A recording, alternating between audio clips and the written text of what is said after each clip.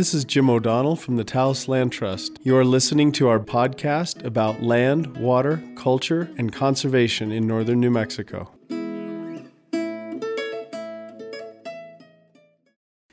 This morning, we are talking to John Horning, the Executive Director of Wild Earth Guardians. Wild Earth Guardians is about a 30-year-old organization, same age as the Taos Land Trust, started in 1989.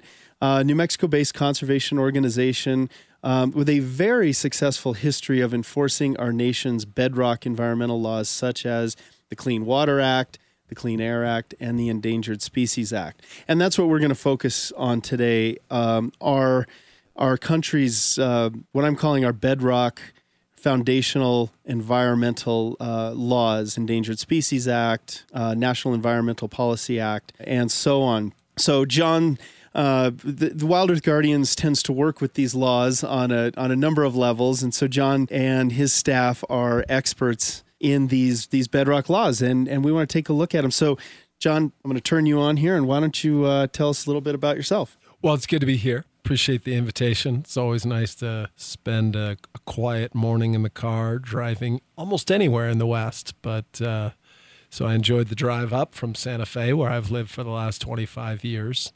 I've worked at Guardians for 25 years. It's been a labor of love. I grew up in the very wild urban landscape of Washington, D.C., but the Rocky Mountain West has always been a big part of my identity. My mom's family is from I just learned actually that my grandfather was born in between Trinidad and Walsenburg.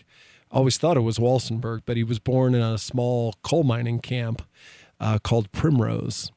And anyways, that's my home turf. I'm originally from Pueblo, Colorado, and a lot of the people that I knew and grew up with they were the grandchildren of folks from those coal camps. Yeah. Incredible. My mom was born in Pueblo. Oh, actually. Really? Yeah. Oh, interesting. Yeah. Funny connection. So anyways, even though I grew up in D.C., I've always had a deep familial connection to the West. I went to college in Colorado Springs, Colorado College. And that's where my wife went to college. There you go. There are a lot of good connections. A lot of good CC Tigers out there in the world. So, but Guardians, interesting to note that Taos Land Trust was also founded 30 years ago. It was a time in our nation's history when I think people were obviously inspired to protect land and water and wildlife. I think actually Ed Abbey was really the inspiration for people to speak up for public lands, as all kinds of threats from industrial scale logging to fossil fuel extraction were mounting. And Guardians got its start in 1989 as a group that was defending our national forest and defending ancient forests from the threat of logging on the Santa Fe National Forest. And so... Yeah, so what was that impetus? Why was there a need for a new environmental group at that time? A new environmental group like yours? Yeah, well, I think it was... like I said, generally speaking, there were so many people who recognized that the environment, generally speaking, was under threat. And in particular, the Forest Service has long had a close relationship with industry, with the timber industry in particular.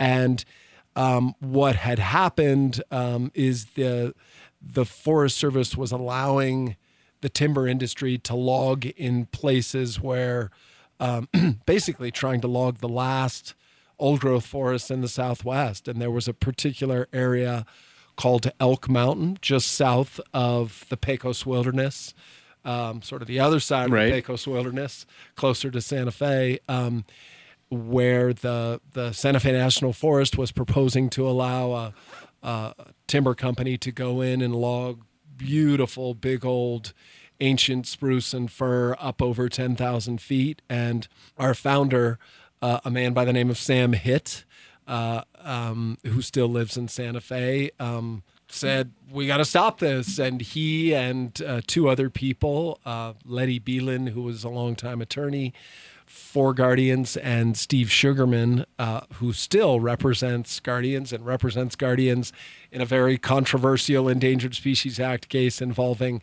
Mexican spotted owls that's led to a high-profile injunction on logging on national forests in New Mexico. The three of them helped found Guardians, and so we got our start as a basically all-volunteer, citizen-based environmental advocacy group, very, very grassroots, that existed to protect our public lands and serve a public purpose of holding federal agencies accountable. I think it's actually a critical role that many, many groups play. I mean, our government, we like to think, does a good job in trying to protect public values. They fall short more often than not, sadly, and that's where citizens come in, whether in the form of nonprofits or just private individuals that hold the government accountable. So Guardians has been doing that work of holding federal agencies accountable for now in our fourth decade. And I was going to save this question for a little bit later, but it's a good time. I lived in Europe for quite a while, and we see how they differ in how government agencies respond to laws that are passed through various parliaments or through the European Union.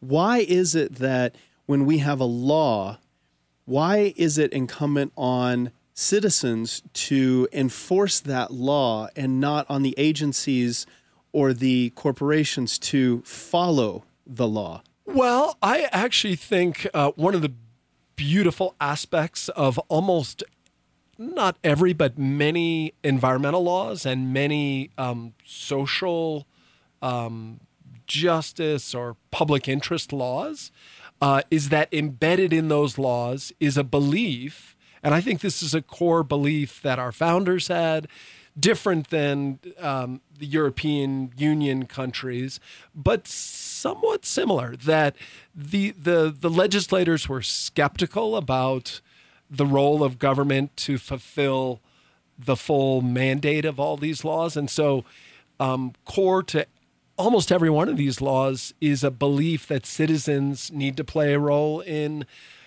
overseeing government. That's why you have citizen suit provisions. Right. At the time, they were essential components of these laws. And again, it's not just environmental laws, it's all sorts of public interest laws. Public interest laws. Yeah, that allow for what are now more controversial, these citizen suit provisions. I remember when I was young, a young activist being quite pleasantly surprised at the fact that the Endangered Species Act, the Clean Air Act, the Clean Water Act, almost all these federal environmental laws include citizen suit provisions. And what's key in those provisions is that they also allow for attorneys to be paid when you prevail, which again is, I think, the legislators that passed these laws said you actually have to empower citizens by recognizing that if citizens and the lawyers who represent them hold the government accountable and uphold the principle of the law, that they should be compensated for doing the government's job.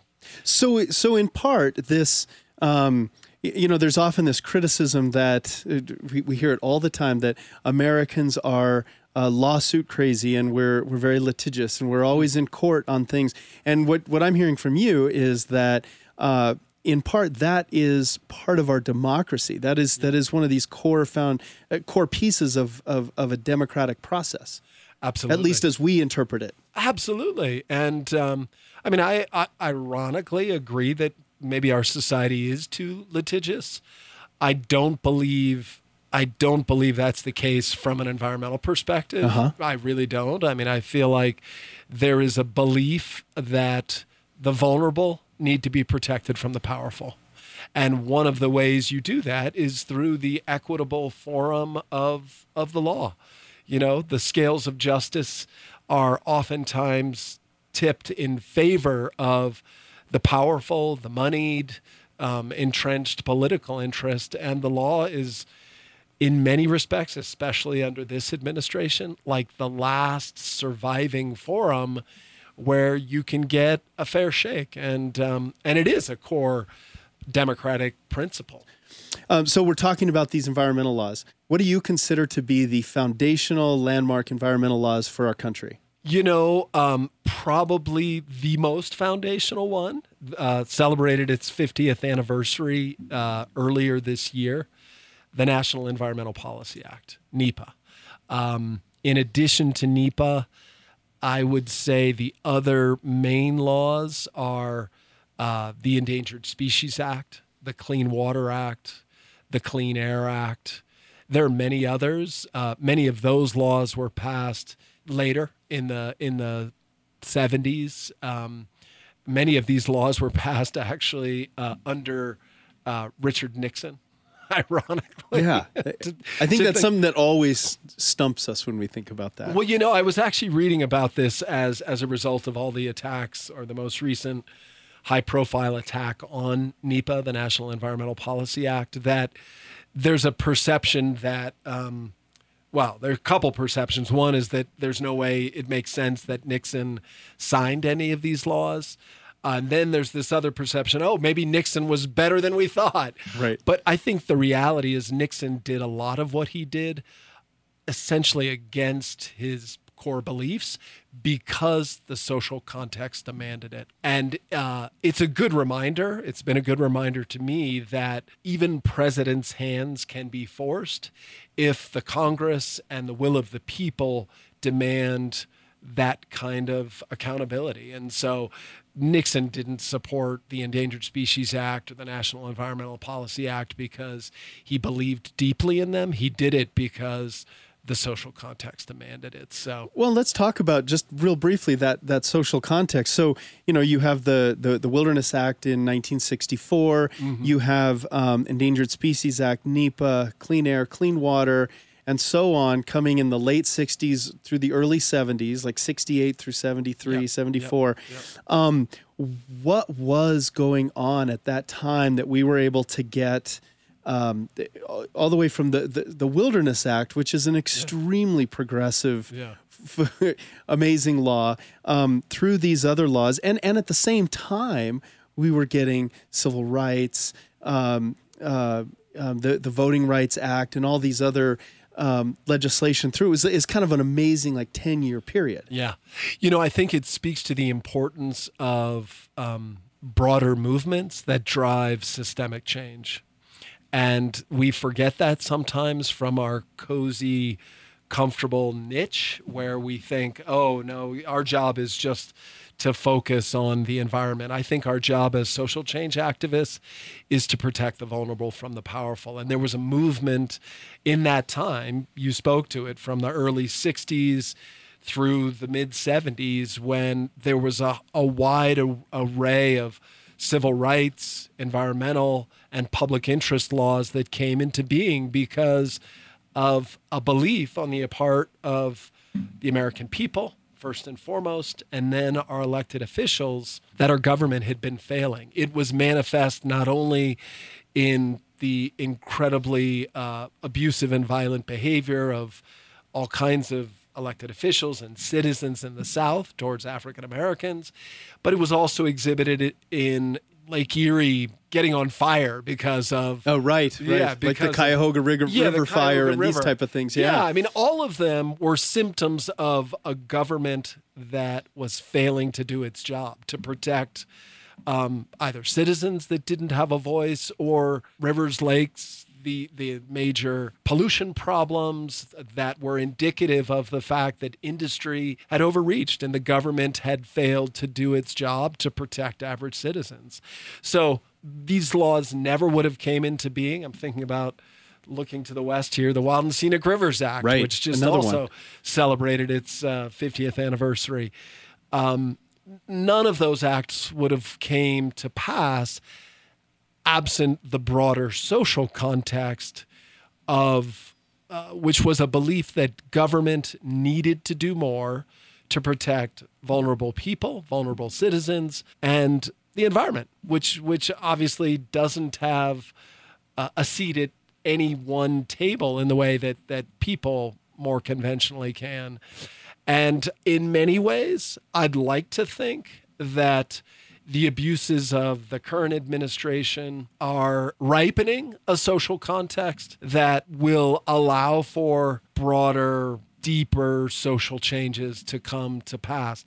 It's hard to sort of believe that given where we are right now, because it feels like it's a very dark time. But I'd like to think that we are perhaps, years away. It may be another decade for another time of sweeping social change that can better take care of our citizens, our country, our environment, and the planet in the broadest sense possible, because of the climate crisis is upon us and breathing requires down our necks. and requires not only leadership from our country, but leadership on a global scale.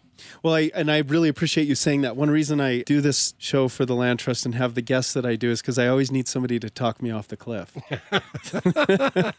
I think of that time period as a very optimistic time period, right? We're going to the moon. Citizens believe that they can stop an unjust war in Southeast Asia. Yeah.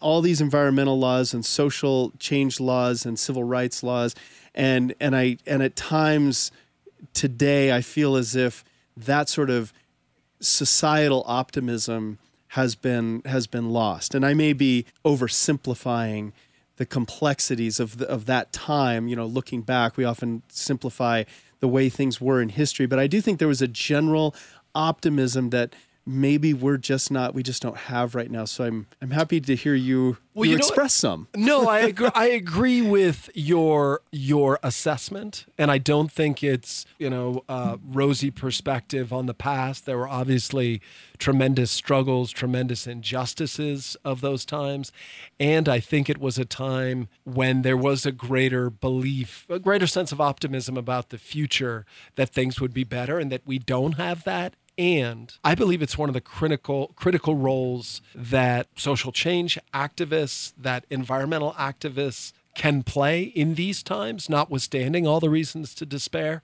And it is that we must shift from an exploitive and extractive economy and mindset to a regenerative and restorative one.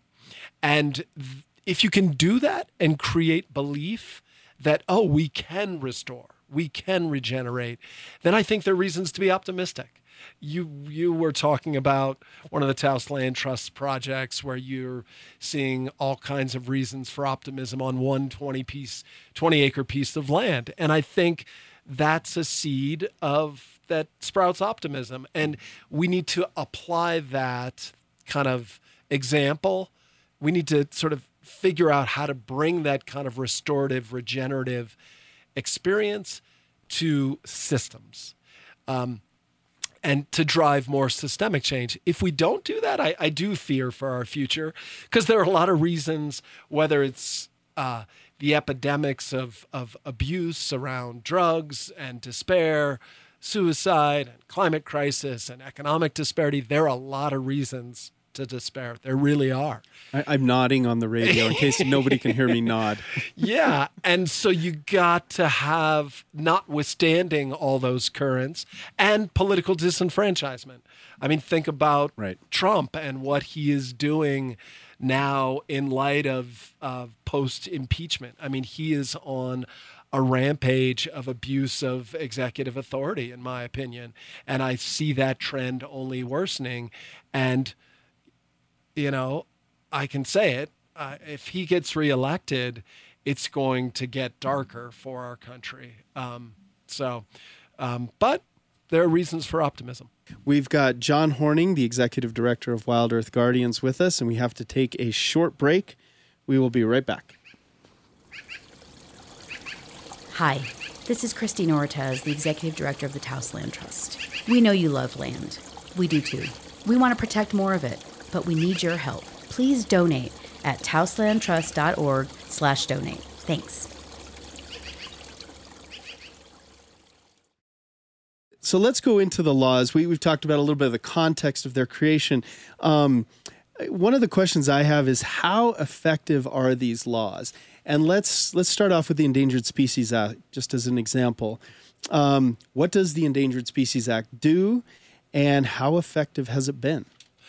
So the Endangered Species Act was passed in 1973, and it basically stands for the belief that all species are intrinsically valuable, and humanity should not cause them to go extinct. It's really, when I think about it, it stirs my soul. Yeah. It really does.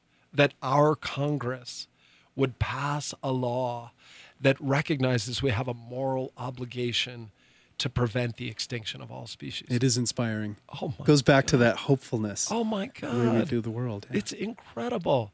And we have a government agency whose job it is to continue to fulfill that promise. And that is?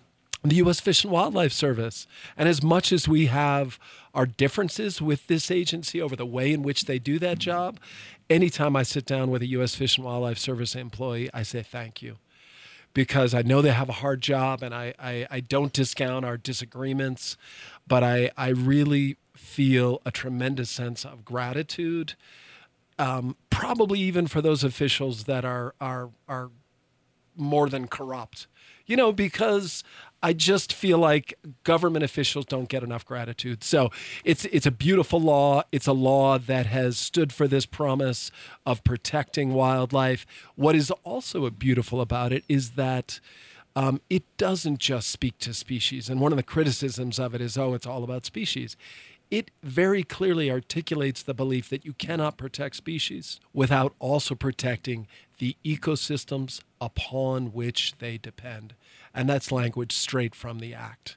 And so for 50 years, the U.S. Fish and Wildlife Service has been in the business, and in the case of marine species, it's the National Marine Fisheries Service, of preventing the extinction of fish and wildlife and plants all across our country and the world. And they've done, the law has done a remarkable job. You know, more than something like 99% of the species that are on the list have not gone extinct. So So even though some of them are still on the list as endangered, they have not gone extinct. Yeah. It kind of created a dam, so to speak, to stop an emergency room. Right. An emergency room. And some species need to go in intensive care.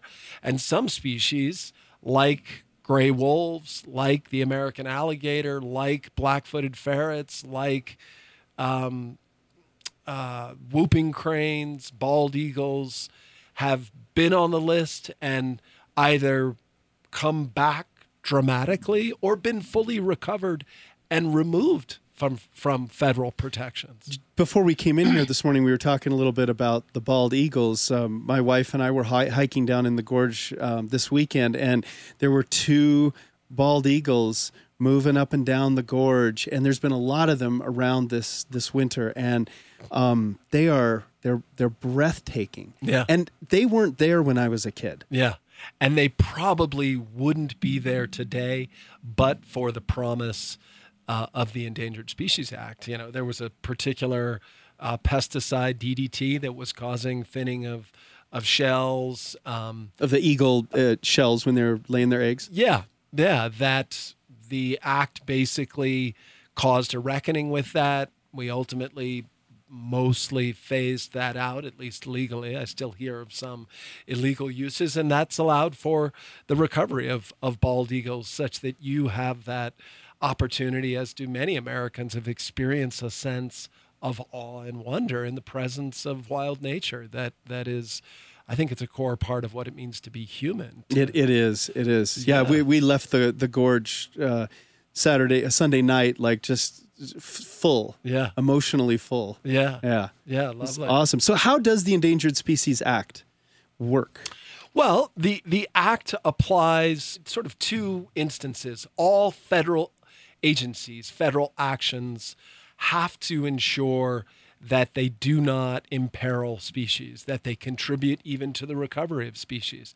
So whether it's a federal highway administration or more conventionally, federal land agencies like the Bureau of Land Management and the Forest Service.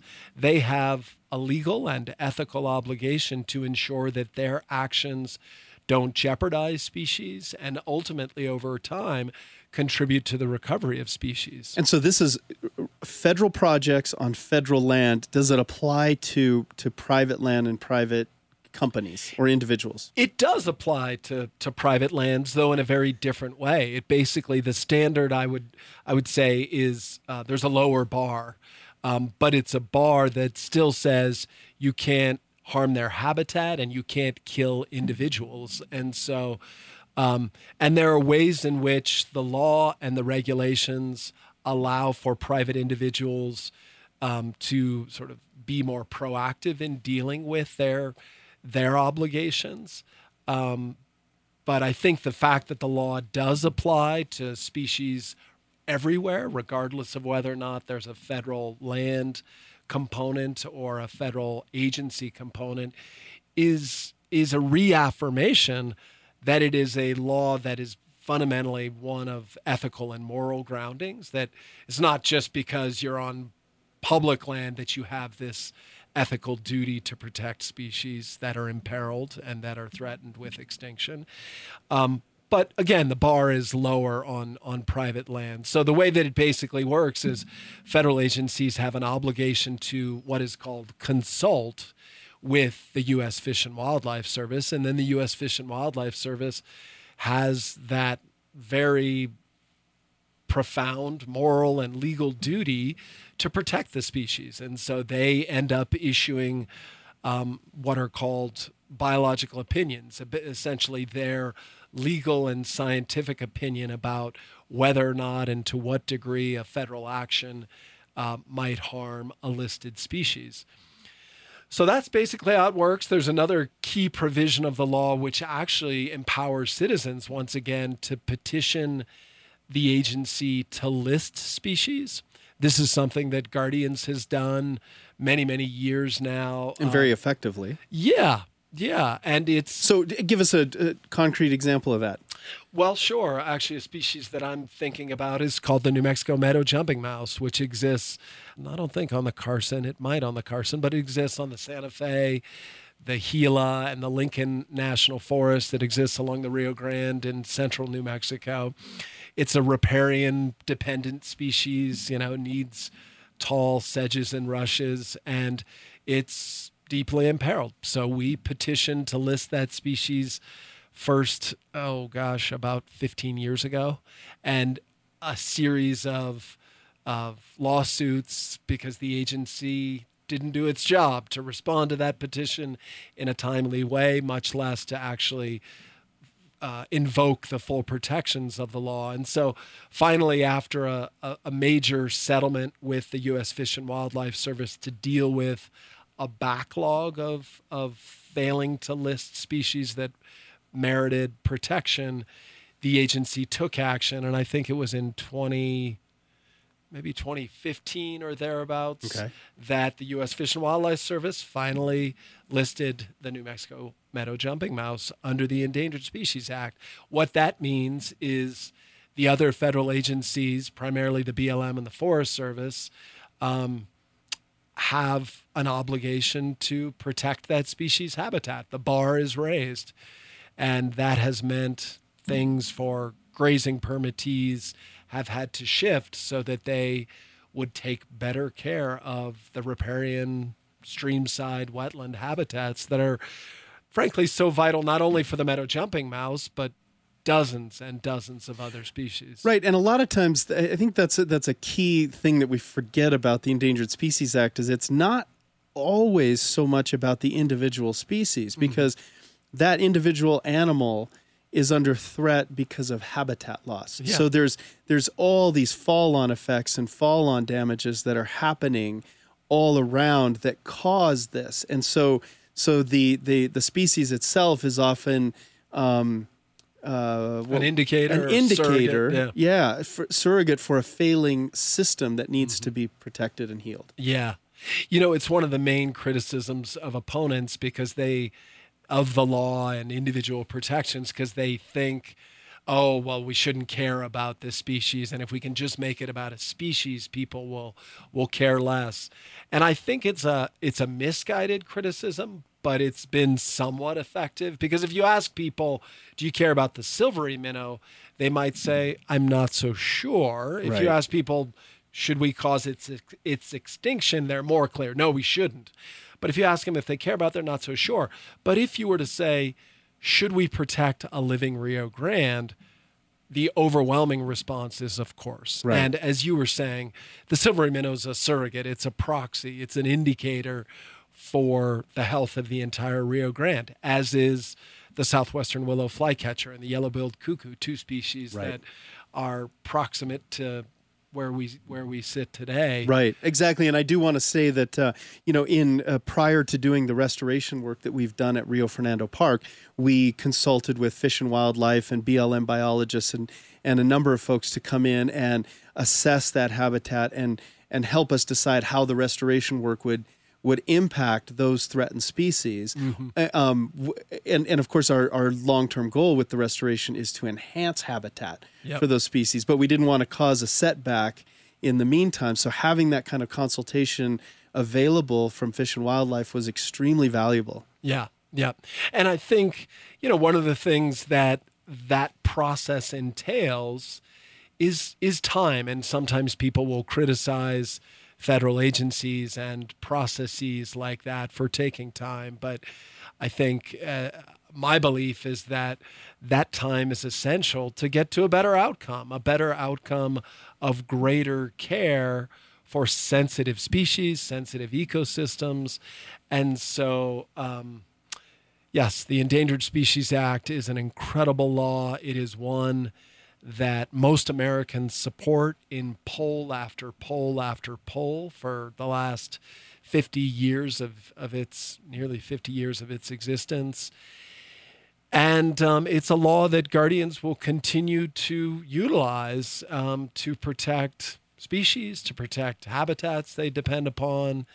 And, I just wanted to return to this theme of optimism because, the law and its vision, its premise make me optimistic, but also the law in the way that it manifests has all kinds of examples that make me optimistic. Think about wolves. Right. One of my favorite animals. Yeah. Wolves and beavers. Wolves and beavers. We're high-fiving. Jim O'Donnell. I'm a beaver in a past life. Although I was just reading a paper the other day about wolves in Canada preying on beavers. Well, So I've got to keep it in balance, right? Yep. Yeah. It's a part of the system. But, think about 25 years ago, basically wolves had been completely extirpated from the continental U.S., with a few exceptions in the northern Midwest. And because of the leadership and the vision of former Interior Secretary Bruce Babbitt and all kinds of folks within the Park Service and the U.S. Fish and Wildlife Service, we first reintroduced wolves to Yellowstone and then other places in the Northern Rockies. And then a few years later, we reintroduced wolves to the Southwest, 1998, 23 years ago this spring.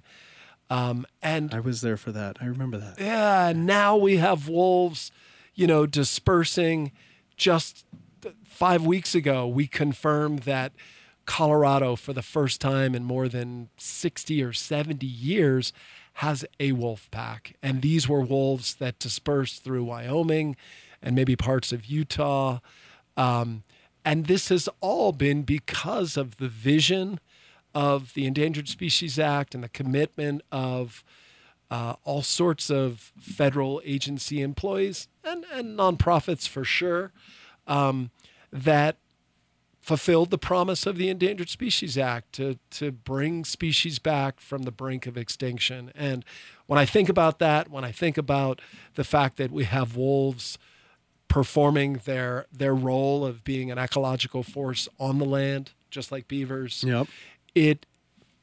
I can't help but feel optimistic. Yeah, absolutely.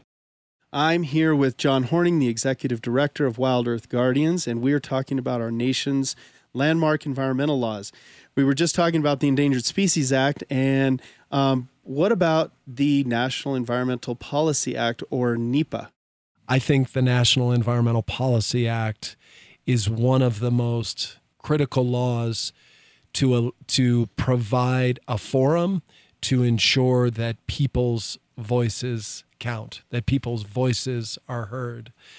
NEPA is a law that, as I said earlier in the show, it's been around 50 years. People call it the Magna Carta of environmental laws. It's, if the founding fathers were to have envisioned at the time an environmental law that was sort of a bookend to some of our founding principles that would allow for transparency of government process, inclusion that allows for citizens' voices to be heard, they would have said, NEPA is the law we should envision and enact.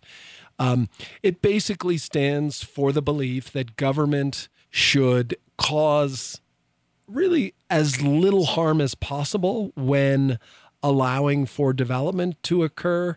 It stands for the belief that citizens should have a right to know what government actions, how they impact communities, how they impact clean air and water. It stands for the belief that elected government officials whose job it is to make these decisions should be informed with the best information.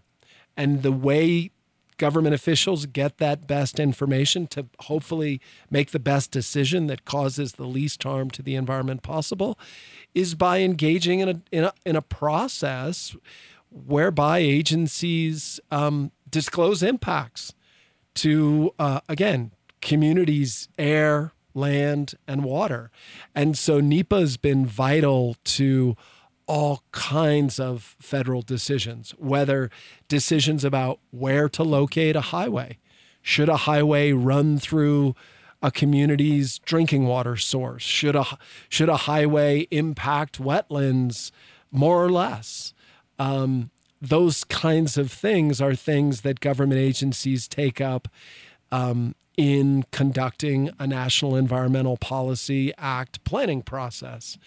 The most recent example of this involves our efforts to protect Greater Chaco and the landscapes around Greater Chaco in northwest New Mexico, where the Bureau of Land Management is recklessly approving fracking permits to drill essentially on the doorstep of Greater Chaco in ways that are fueling the climate crisis, impacting indigenous communities that live there, and also threatening sacred aspects of the land to both Navajo people and to the Pueblo people of New Mexico.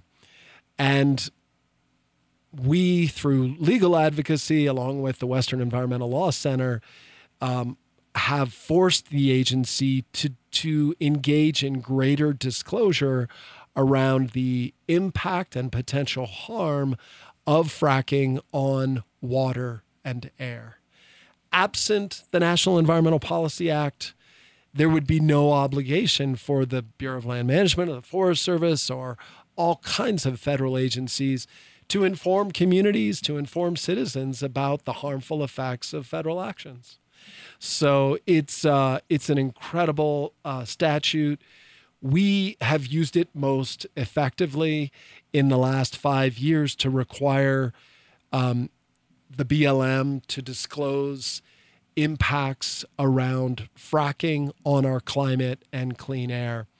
And when President Trump announced his plan to roll back NEPA and not require agencies to look at cumulative effects, to consider climate in all of their actions, when he did that, I think he had in particular, I see this rollback as being a policy manifestation of climate denial. It's like they don't, it would allow them to continue, them meaning the federal agencies and the Trump administration, to not have to disclose these effects, to not slow down and consider harm to communities. And it's a very, very sinister approach. I believe it's a part of consolidating power and building what Trump wants, which is sort of a more autocratic, tyrannous Top down. form of government that deprives citizens of the ability to participate in government decisions. And I suspect that before the election comes, there will be a final rule that the Trump administration will unveil that will completely eviscerate the National Environmental Policy Act. And we, along with dozens of other groups, will be filing a lawsuit to challenge that decision. What will that be? Because all of these laws that we're talking about were passed by Congress. Mm-hmm. So Congress makes the laws, the executive does enforce them. We understand that, but how can the executive branch, how can this administration eviscerate a law like NEPA that came from Congress? How does that work? Well, every law has a regulatory framework for implementing the law. The way that federal agencies abide by federal laws is not to actually sort of read the law itself, but rather to follow the regulations that implement the law. So the practical way they go about doing this, the Trump administration or any presidential administration, is to engage in a rulemaking process that says, as they would say, we want to engage in some housekeeping, completely false, but sort of housekeeping, streamlining. Exactly. That's the word of the day, to clean up the federal regulations that implement the law. They're doing this to, I would argue, essentially every environmental law. They've done it to the Clean Water Act just a week or two ago, the Waters of the United States rule. We just filed a notice to challenge that. We've talked about that several times on the show, but just what is that? Because again, Clean Water Act, one of these landmark laws, what did they do? Because it hits New Mexico hard.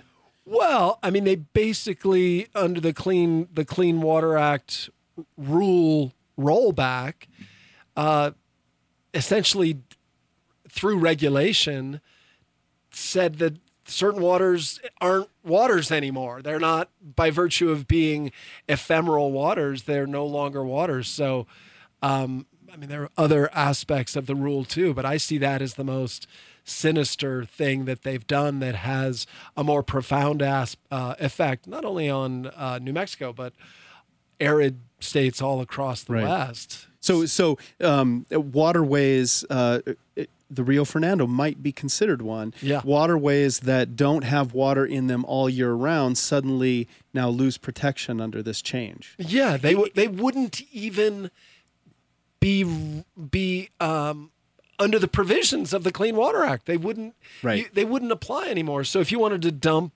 pollution into a river like that, you wouldn't even have to abide by any of the provisions of the Clean Water Act. Right. So the method, getting back to NEPA, that the Trump administration is deploying is a perfectly legitimate one. The strategy and the overall approach is a completely illegitimate one, because they're overreaching. And for many of the environmental lawyers that are out there in the world, the Trump administration has been good for business. Right. Not only because they have sought to roll back so many laws, but they've done so in a way that presents great opportunities for legal challenges. Right. And, it's been the silver lining of Trump's arrogance and the overreach of all of his cabinet secretaries, is that they've lost a bunch. My fear, thinking about November, is if they have 4 more years, they're going to be able to clean up a lot of the messes that they've made by redoing rules and learning from the failures. And we've seen it just actually yesterday or the day before with a new proposed rule to roll back protections for sage grouse. They had done something previously under Zinke. Very sloppy. Yeah, very sloppy. Got overturned by a lawsuit that Guardians and a few other groups brought. Now they just announced a new rule that will be a little tighter, and that will definitely be harder to challenge legally. And so I've always said we can withstand, it'll be damaging 4 years of Trump. I don't know. 8 years. 8 years is right. Yeah. And so whether it's NEPA, the Clean Water Act, the Endangered Species Act, all these laws are under attack through regulatory changes that the Trump administration has been conducting. We can hold the line for a certain amount of time. It's going to be harder to do so if we have to face 8 years of it. Sticking with NEPA. Yeah, So, yeah.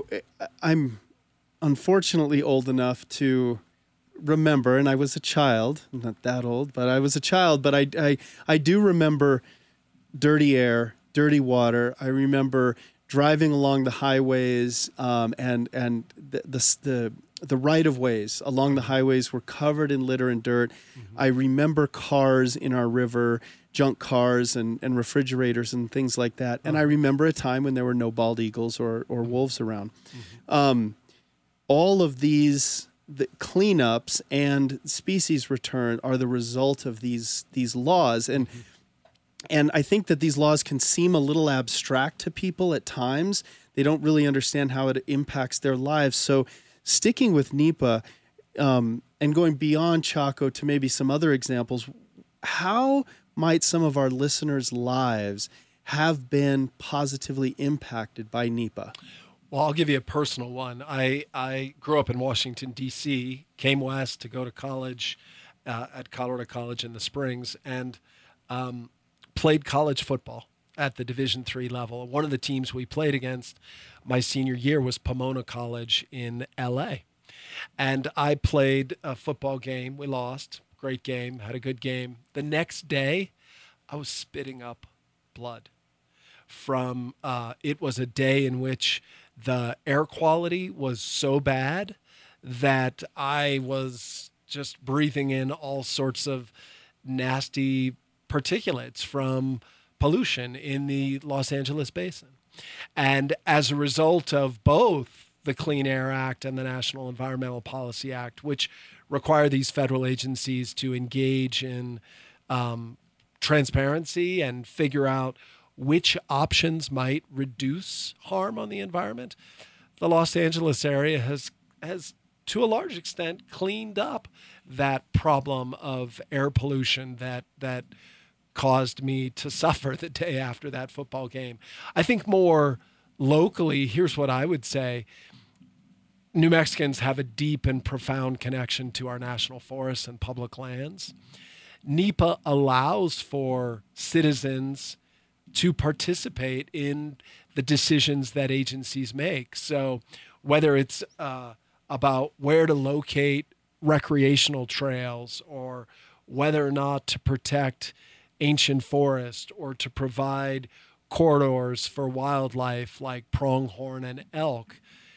The only reason that the Forest Service has engaged in all kinds of public meetings throughout northern New Mexico, thinking of the Carson, the Santa Fe, and the Rio Grande, is because of the requirements of the National Environmental Policy Act to include opportunities for citizens to influence what that land use plan will ultimately look like.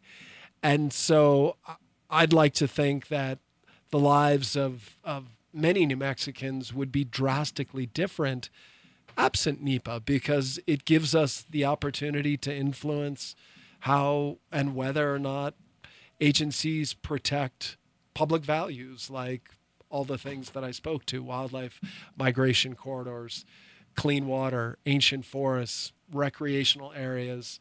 And I think also, I think of in terms of human health and well-being, NEPA, clean air, clean water has been used by communities of color and communities that have less economic opportunity or less privileged to fight off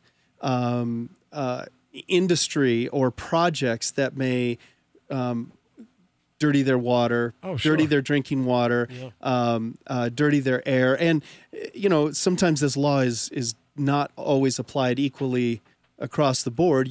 There's resource and privilege issues, but by and large, it has helped communities throughout the country protect their health. Absolutely. And I think about this as it applies to the Four Corners region of New Mexico, which has been a fossil fuel colony for our nation's dependence on those fossil fuels. And the communities of the Navajo communities there, the communities of Farmington and Aztec, the government, whether it's been the EPA or the BLM or the Office of Surface Mining, which regulates coal, all those agencies have had to undergo National Environmental Policy Act planning processes that disclose how much pollution is occurring because of coal-fired power plants or because of oil refineries or because of fracking. And those communities and the downwind communities, gosh, let's look at Lannel and Lannel's legacy in northern New Mexico. So much of the pollution that comes from Lannel's historic relationship to nuclear energy and nuclear fusion, none of that would have been disclosed to the communities of northern New Mexico absent the requirements of the National Environmental Policy Act. Could you imagine living next to a Superfund site, living next to a nuclear waste repository without, I'm thinking about Santa Fe and the Waste Isolation Project plant and the shipping of waste from Los Alamos to WIPP in southeastern New Mexico. I wouldn't even know that they would be shipping containers of low-level nuclear waste through Santa Fe, but for the requirements of NEPA. Right. And so, it's. I mean, the one thing that I would say about NEPA is it actually doesn't require the decision maker to make the best choice for the environment. NEPA's not an outcome-driven statute like the Endangered Species Act or the Clean Water Act or the Clean Air Act. It merely requires government agencies to allow for participation and to be transparent. Right. And in that sense, I think it's core to democracy. It is, yeah, absolutely. We've been talking with John Horning, the Executive Director of Wild Earth Guardians. We could go on for another hour, but John, thank you for joining us. You're welcome, and thank you, Jim. Appreciate it. Hi, this is Christine Ortez, Executive Director of the Taos Land Trust. For 30 years, we've been keeping working lands in working hands. To do that, we need your help. We need your cash. Please donate at taoslandtrust.org/donate. Thank you. You've been listening to the Taos Land Trust podcast. This podcast was produced and recorded by Jim O'Donnell at the studios of KNCE 93.5 FM in Taos, New Mexico. Edited by Brett Tomeden. If you'd like to support this podcast, please visit www.taoslandtrust.org. This is Jim O'Donnell for the Taos Land Trust. Thank you for joining us.